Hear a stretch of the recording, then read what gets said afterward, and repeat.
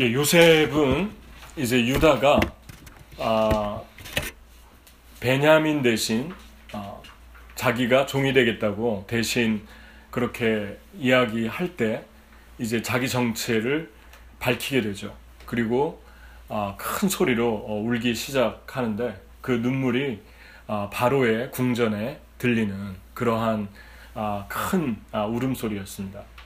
그러니까 요셉의 신분을 이 시점에서 밝히게 되는데 그 형제들이 크게 놀랐다 그러는데 두려움에 사로잡혔다 그렇게 NIV는 이야기하고 있습니다.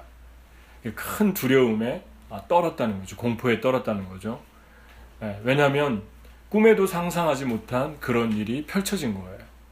죽은 줄만 알았던 이제 노예로 어디에 가서 생존도 확실하지 않았던 그 요셉이 이제 살아 있었고 그 요셉이 자기들 앞에서 애굽의 총리가 되어 있다는 것은 이들에게 있어서는 이제 큰 위기가 된 것이죠. 그런데 이제 이 요셉의 반응 속에 나타난 하나님의 성품을 우리가 보려고 합니다. 그래서 5절에 보면 세 번역에 그러나 이렇게 걱정하고 이제 큰 공포에 사로잡힌 형들에게 하는 얘기죠. 요셉이 걱정하지 마십시오. 자책하지도 마십시오. 형님들이 나를 이곳에 팔아넘기긴 하였습니다만 그것은 하나님이 형님들보다 앞서서 나를 여기에 보내셔서 우리의 목숨을 살려주시려고 그렇게 하신 것입니다. 그랬습니다. 그래서 걱정하지 말라, 자책하지 말라는 말이 히브리 원문에도 아주 적합한 표현입니다. 그래서 자책하거나 또 걱정이라는 단어보다는 원문에 보면 슬픔, 그러니까 킹 제임스 버전이 좀 더 정확하게 번역을 했습니다. 슬퍼하지 말라 그랬습니다. grieve라고 했죠. 그리고 angry라는 말을 썼죠. 그래서 이 슬퍼하고 자책하는 그러한 그 형제들의 내면의 그러한 모습들을 배려하는 요셉의 이 모습을 우리가 만나게 됩니다. 이것은 사람이 할 수 있는 그러한 반응이 아니죠. 왜냐하면 지금 형들이 제가 지난주에 30년이라고 계속 얘기를 했더라고요. 제 원고를 보니까 제가 계산을 잘못해서 20년, 제가 17살로 계산한 것 같아요. 그래서 30년이 됐다 그랬는데 20년입니다. 그러니까 이 20년 동안 이제 이 요셉이 가지고 있었던 상처는 이 형들이 위로해주고 치유해줘도 모자르는 그런 상처죠. 그런데 오히려 이 요셉이 형들을 위로하고 있는데 어떻게 이렇게 반응할 수 있을까? 왜냐하면 우리는 누구에게 조그만한 것만 상처를 받아도 어떻게 우리가 그걸 쉽게 잊겠습니까? 혈액형에 상관없이 우리는 조그만한 거에도 아주 걸리고 또 마음에 이제 그게 남아 있어가지고 쉽게 지워지지가 않잖아요. 말 한마디도 그런데. 근데 자기를 노예로 넘긴 이 극악무도한 사람들을 용서하는 게 문제가 아니라 이 사람들을 지금 위로하고 있다는 거예요. 왜냐하면 이 사람들의 감정을 정확하게 파악하고 있는 요셉의 모습을 보게 됩니다. 그러니까 요셉의 영성이 얼마나 깊었나를 우리가 만나게 됩니다. 요셉이 이 20년 동안 그냥 산 게 아니라 요셉이 다른 사람의 그 영혼과 배려하는 그 배려심이 얼마나 다른 사람은 흉내도 낼 수 없는 그러한 배려심을 가지고 있는 그러한 요셉의 영성, 그 하나님과의 관계에서 이러한 것들이 오게 되죠. 이렇게 반응할 수 있었던 것은 완전히 하나님과의 관계밖에 없었습니다. 그러니까 하나님께서 이 모든 상황 속에서 하나님의 관점으로 상황을 보게 해주는 은혜를 요셉에게 주셨던 거예요. 그러니까 인간적인 눈으로 보면 지금 얼마든지 복수할 수 있는 자리에 올라와 있고 또 고통을 줄 수 있는 그러한 권세가 있죠. 그런데 그렇게 하지 않고 형들에게 이러한 반응을 지금 보이고 있었다는 것은 하나님이 이 요셉의 마음을 얼마나 많이 치유해 줬는가, 그리고 얼마나 많이 하나님의 음성을 들려줬는가, 그러한 관계가 얼마나 깊은 것인가를 우리가 볼 수 있습니다.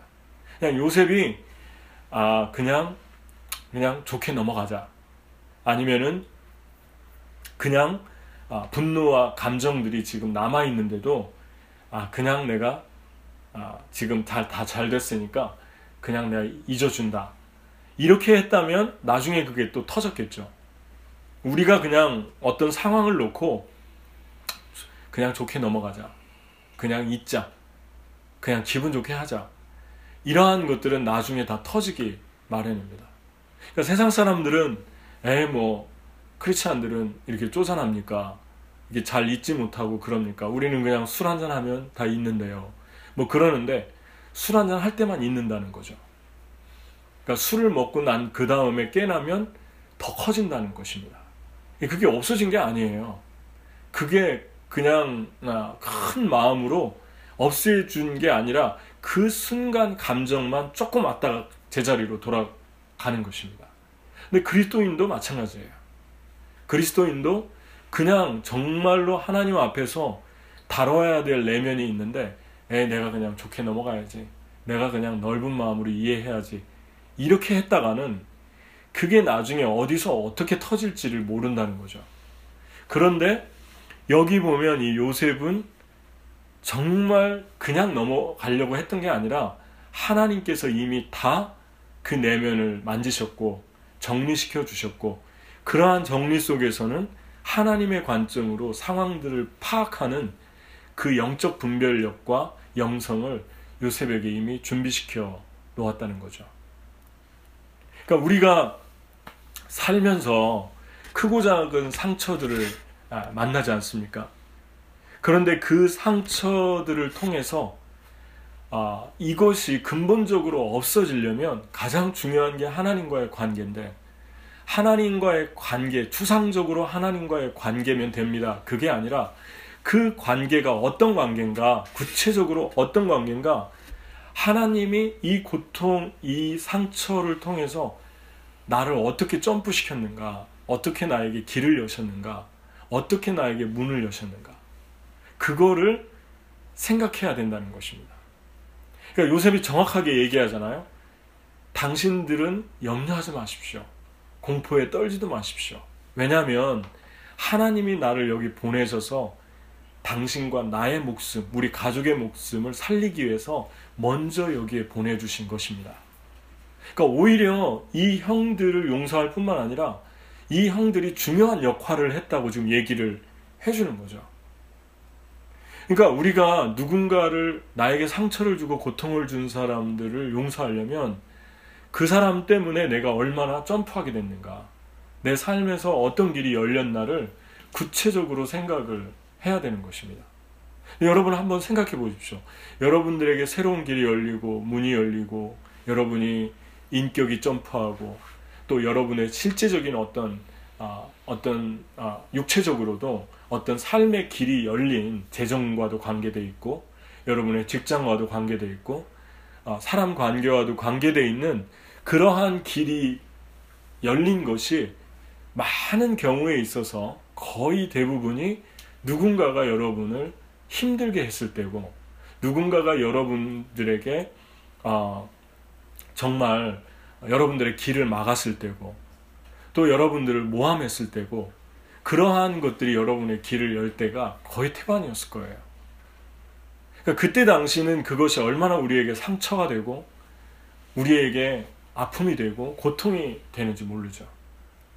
그런데 하나님께서 그것을 깨닫게 해주고 하나님의 관점을 우리가 받았을 때 완전히 우리가 우리 자신의 내면이 치유되면서 상대방도 치유해 줄 수 있는, 용서를 넘어서 치유해 줄 수 있는 그러한 영성으로 들어갈 수 있다는 것입니다. 그러니까 하나님은 우리가 그냥 단순히 용서하는 것뿐만 아니라 그 상대방을 치유해 줄 수 있는 그러한 영성에까지, 그러한 하나님의 성품에까지 나가길 원하는 거죠. 용서도 못하겠는데, 지금 용서도 못하겠는데 무슨 치유까지 해줍니까? 근데 주님이 해주시면, 주님과 함께하면 할 수 있다고 생각이 됩니다. 그 사람을 치유하고 그 사람의 고통을 만지고 그 사람의 내면을 이제 우리가 위로해 줄 수 있는 그러한 영성에까지 갈 수가 있다는 거죠. 그것은 20년 동안 요셉이 가만히 있지 않고 하나님과 얼마나 긴밀하게 관계를 가졌나. 그가 의도적으로 하나님께 시간을 내서 하나님을 기억하고 하나님을 잊지 않고 하나님을 생각했는가를 짐작하게 해주죠. 만약에 그가 그러지 않았다면 그는 그냥 물결에 휩쓸려서 그 다신론 사회, 셀 수 없는 수만 수천의 수십만의 그 신을 섬기는 우상숭배 그 파도에 휩쓸려 떠내려갔을 거예요. 왜냐하면 혼자밖에 없으니까 그 땅에는. 그런데 요셉은 하나님과의 관계 속에 있었다는 것입니다. 그래서 그의 관점이 하나님의 생각이 그의 생각 속에 그대로 들어와서 영혼이 맑은 상태, 영혼이 깨끗한 상태이기 때문에 분별이 가능했던 거죠. 여러분과 저는 정말 복잡하고 바쁘고 혼돈스러운 그러한 땅에서 살고 있죠. 맨하탄이 그렇고 뉴욕이 그렇고 우리가 만나는 사람들의 영이 그렇습니다. 그들이 섬기고 있고 그들이 신뢰하고 있고 그들이 관심을 가지고 있는 그러한 영적인 것들이 다신론이고 뉴에이지고 동양 철학이고 그리고 인본주의고 이러한 많은 어떤 힌두교의 영이고 요가의 영이고 이러한 많은 영적인 혼돈 속에 사는 사람들을 접하다 보면 나도 모르게 그 혼돈의 늪 속에서 허우적거릴 수 있다는 거죠. 그러면 영적으로 막지 못하게 되고 영적으로 막지 못하면 하나님의 관점을 상실하게 되면서 하나님의 관점을 상실하면은 가장 고통스러운 게 나 자신이죠. 안 되는 거예요. 용서도 안 되고 치유도 안 되고 그래서 나 자신의 깊은 자책. 요셉이 그냥 위로하려고 한 게 아니라 그 형제들의 내면을 꿰뚫어 보고 있는 거예요. 그분의 그 영성이, 그 요셉의 영성이 이렇게 깊고 아름다웠다는 것입니다. 그 형제들의 영혼을 꿰뚫어 보고 있습니다. 뒷부분에 나오지만 이 형제들을 돌려보내면서 아버지 빨리 데려오라고 꽃가마를 보내면서 또 한 말이 나와요. 당신들은 길에서 싸우지 마십시오. 그러니까 요셉이 정확하게 이 형들의 심리와 내면을 정확하게 꿰뚫어 보는 거예요. 분명히 싸울 거라고 생각한 거예요. 뭐 때문에 싸우겠습니까, 여러분? 짐작이 가죠? 20년 전에 내가 하지 말자고 하지 않았느냐. 분명히 한 사람도 하지 말자고 한 사람 없었는데 분명히 나는 그때 마음이 안 좋았다. 뭐 이렇게 하면서 얘기를 했을 거예요. 분명히 나는 찝찝했지만 그냥 너 때문에 했다. 이렇게 계속 탓으로 돌렸을 거예요. 그것 때문에 싸울까봐 요셉이 정확하게 얘기를 한 거죠. 당신들은 가면서 길에서 싸우지 마십시오. 무슨 얘기입니까? 다 끝났습니다. 하나님은 다 용서했고 기억도 하지 않고 하나님의 마음은 당신들이 자책하는 마음을 갖지 않는 거고 분노하는 마음을 갖지 않는 것입니다. 그게 아버지의 마음이 요셉의 안에서 그대로 흘러나오고 있는 그러한 모습을 보게 됩니다. 창세기 42장 21절을 우리가 봤는데 제가 다시 한번 읽어드릴게요. 그들이 서로 말하되 우리가 아우의 일로 말미암아 범죄하였도다. 그가 우리에게 애걸할 때 그 마음의 괴로움을 보고도 듣지 아니하였으므로 이 괴로움이 우리에게 임하도다. 이게 언제 한 말이냐면 근래에 요셉이 몇 차례에 걸쳐 이들을 시험했죠. 근데 제일 먼저 처음 시험했을 때 한 말이에요. 너희들은 스파이다. 그리고 너희들의 형제 시몬을 놓고 가서 막내를 데리고 와라. 그때 이들이 제일 먼저 한 말이 이 얘기였어요. 그들이 그랬으니까 10명이 다 얘기한 거죠. 베냐민 빼고 10명이 다 서로 얘기한 거예요. 그들 서로 말하되 우리가 아우의 일로 그가 애걸할 때, 기가 막힌 이야기 아닙니까? 그러니까 생생하게 남아있는 거예요. 요셉이 살려달라고 얼마나 애걸했는지 그것이 떠오르면서 이들의 마음속에서 그 괴로움을 우리가 듣고도 외면하지 않았느냐. 그 자책이 20년 동안 이들을 짓누르고 있는 거죠. 그러니까 자책하고 분노하고 grieved and angry 그렇게 나와 있죠. 슬퍼하고 자책했다.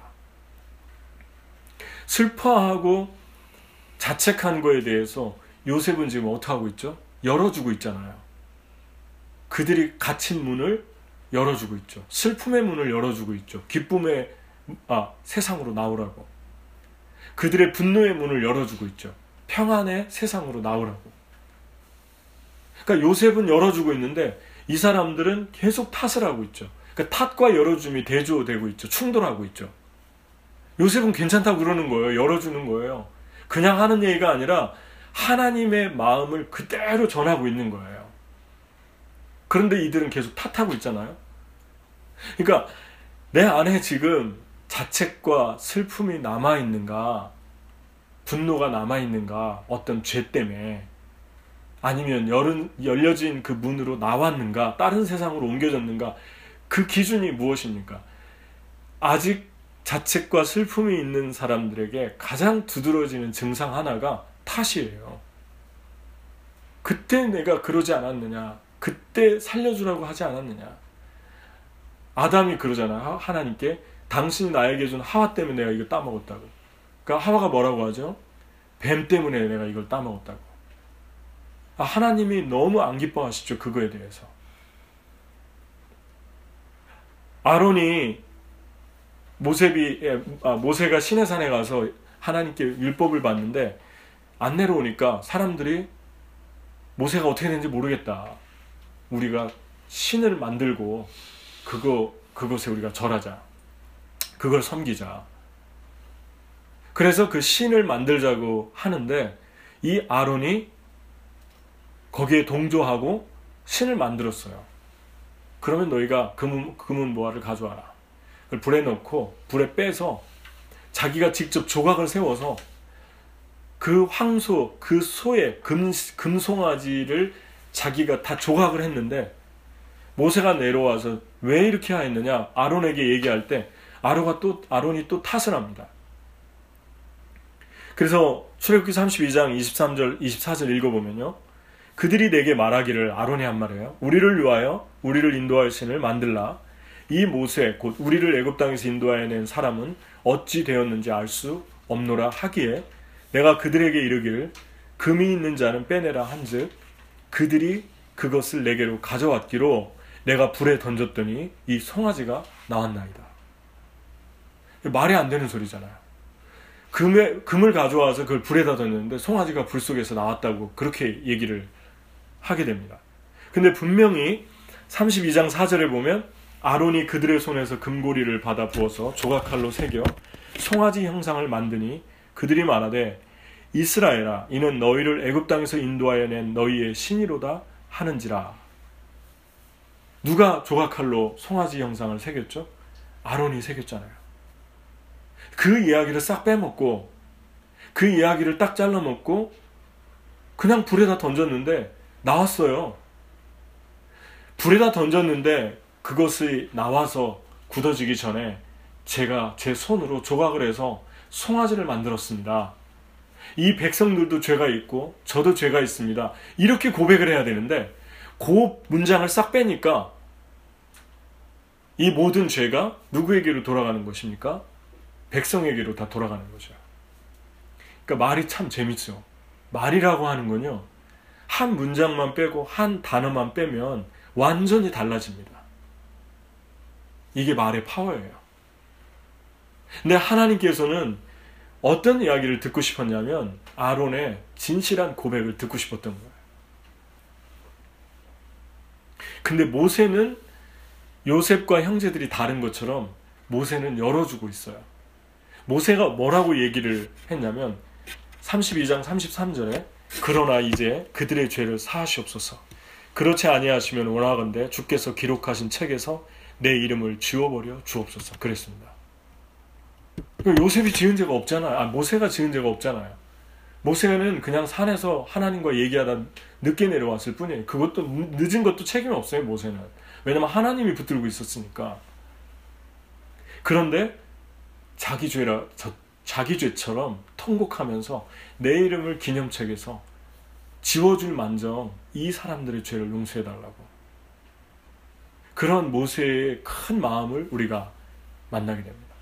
그러니까 하나님이 그 얘기를 듣고 내가 너를 편하게 할 것이다 하면서 내가 이 백성과는 약속했으니까 그 약속의 땅 가나안 땅으로 안전하게 인도해 주겠다. 그러나 나는 가지 않겠다. 그랬어요. 이 이야기가 또 너무나 의미심장한 얘기죠. 내가 너에게 약속한 육체적인 축복, 가시적인 축복은 주겠다. 니들이 그토록 원하는 그 가나안 땅, 젖과 꿀이 흐르는 땅, 그 땅으로 인도해 주겠다. 그런 말이죠. 재정 너네가 원하니까 주겠다. 집도 주겠다. 건강도 주겠다. 하지만 나는 가지 않겠다. 그랬어요. 그랬더니 모세가 뭐라고 하냐면 이렇게 얘기할 수도 있잖아요. 그래요? 그럼 알았어요. 하나님은 여기 계시고 우리끼리 갈게요. 좋지 않습니까? 당신 없으면 더 좋아요. 간섭도 안 받고. 아마 현대인들은 그렇게 반응할 수 있을 것 같아요. 왜냐하면 너무 현대인들은 무서운 것 같아요. 모세가 뭐라고 하죠? 모세가 여호와께 아뢰되 주께서 친히 가지 아니하시려거든 우리를 이곳에서 올려보내지 마옵소서. 여러분, 이 이야기를 듣고서 나는 하나님이 울었을 것 같아요. 요셉이 울었잖아요. 요셉이 펑펑 울었잖아요. 누구 때문에 울었습니까? 누구 때문에 울었죠? 결정적으로? 유다 때문에 운 거예요. 유다가 나를 종 삼아달라고 그랬잖아요. 내가 죽겠다 이랬잖아요. 그 하나님의 눈물이었어요. 여기서 요셉이 딱 다 그친 거예요. 시험도 그치고. 더 이상 못 참는 거죠, 요셉이. 여러분, 우리는 참 얄팍할 때가 많은 것 같아요. 저도 그렇고. 그러니까 하나님 그분 자체보다는 하나님이 내게 뭘 지금 주고 있느냐. 하나님이 나에게 지금 준 게 무엇이냐. 그런 거에만 관심을 우리가 가질 때 탓을 하게 되는 거죠. 그러니까 자책하는 것 자체가 참 겸손해 보이잖아요. 자책하는 거, 슬퍼하는 거, 죄 때문에. 그게 얼마나 아름다워 보이고 겸손해 보입니까? 근데 겸손을 가장하고 아름다움을 가장한 깊은 죄입니다. 고급스러운 죄죠. 언뜻 보면은 되게 성령의 역사 같아요. 성령의 역사가 아니라는 것입니다. 하나님이 우리에게 주신 것은 우리의 영혼이 자책하는 마음이 아니에요. 분노하는 마음이 아니에요. 자책하고 분노하면서 다른 사람을 탓하는 마음이 아니에요. 여러분, 정말 회개하는 것과 자책하는 것과는 너무나도 거리가 먼 것입니다. 회개는요, 회개하면서 주님이 주시는 용서를 그대로 받아들이고 나를 열어주고 내가 열린 사람은 다른 사람을 열기 시작하는 거예요. 그 사람이 원수라도 열어줄 수 있는 거예요. 그 사람이 죄를 고백할 때. 그런데 자책하는 마음은 언뜻 보기에 이 사람 참 겸손하다.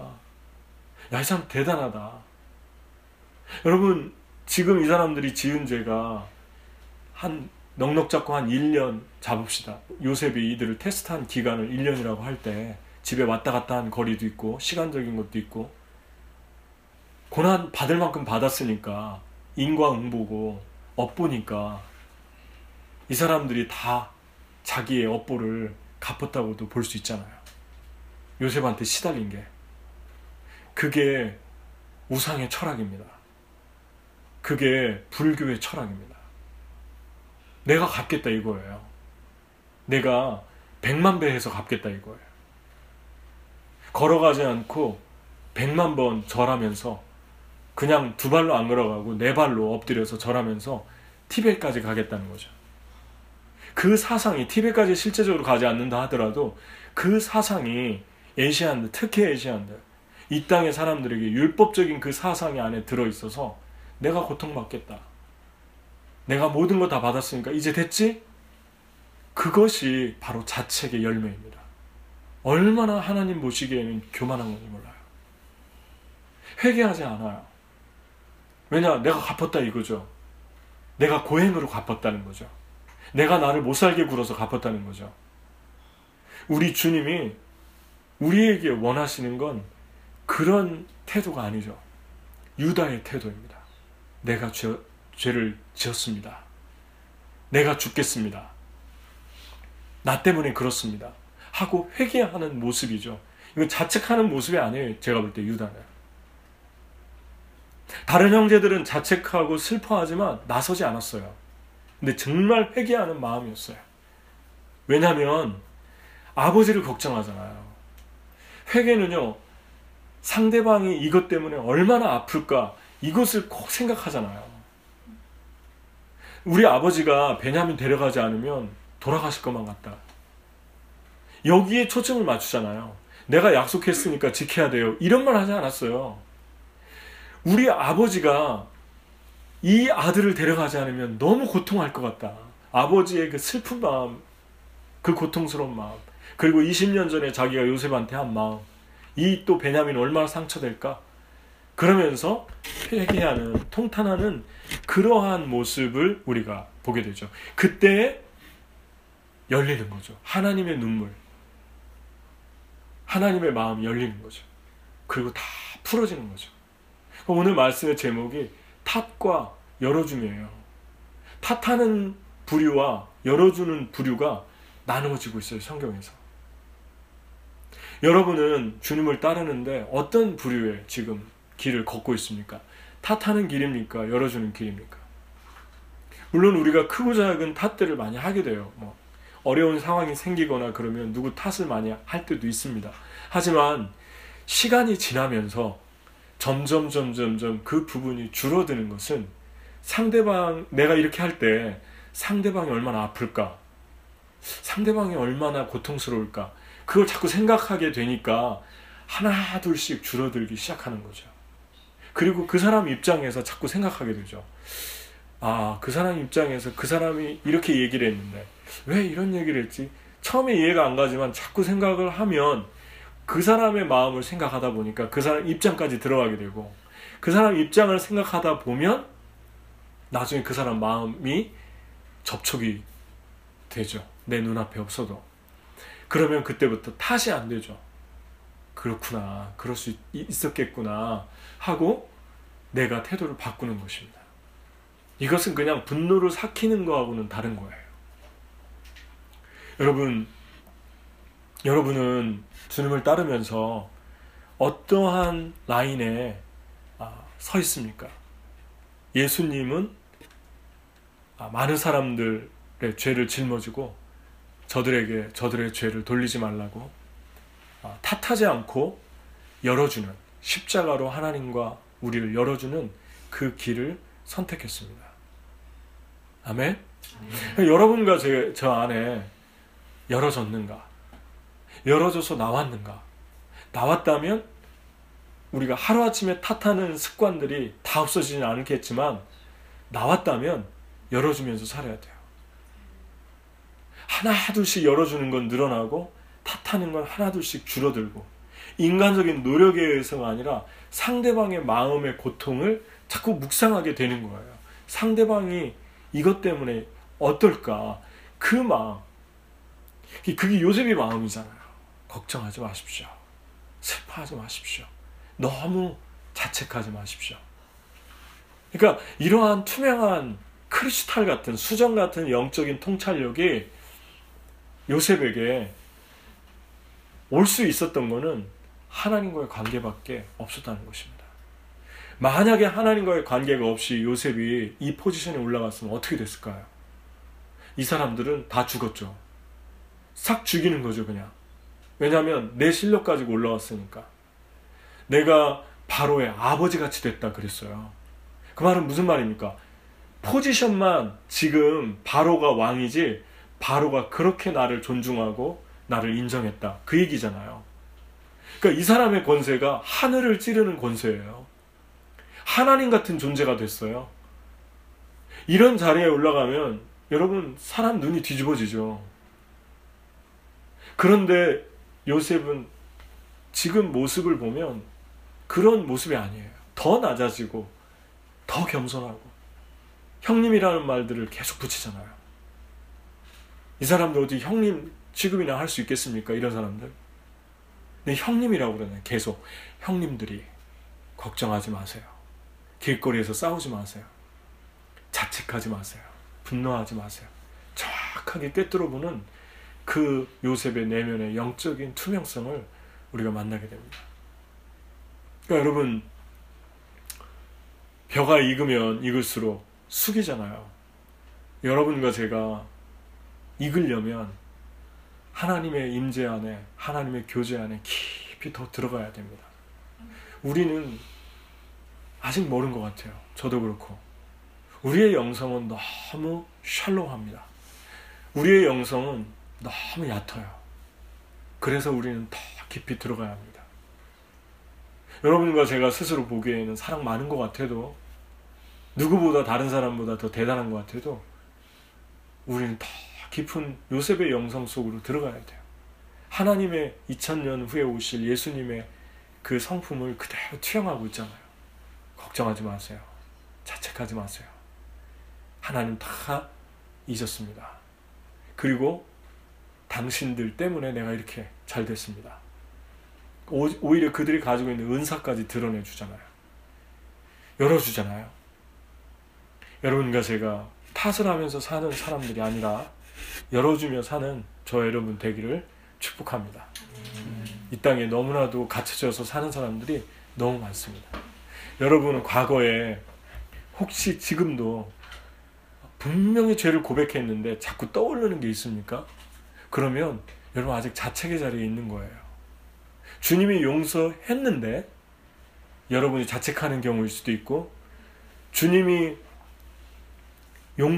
주님과 내가 분명한 용서와 회개를 하지 않은 그러한 상황이기 때문에 그게 떠오르는 경우일 수 있어요. 그러니까 두 가지일 수 있습니다. 그럴 때는 첫 번째 거는 주님의 용서를 그대로 받아들이면 되는 거고, 두 번째 것은 다시 다뤄야 합니다. 용서를 다시 고백하고 죄를 고백해야 되는 거예요. 그래서 여러분과 제가 과거에 어떤 죄에 계속 눌려 있다면 다시 한번 이 말씀으로 우리를 풀어주시고 열어주시면서 요셉을 통해 나오라고, 거기에서 나오라고 하시는 그 주님의 자리로 나가는 저와 여러분 되기를 축복합니다. 같이 기도하겠습니다.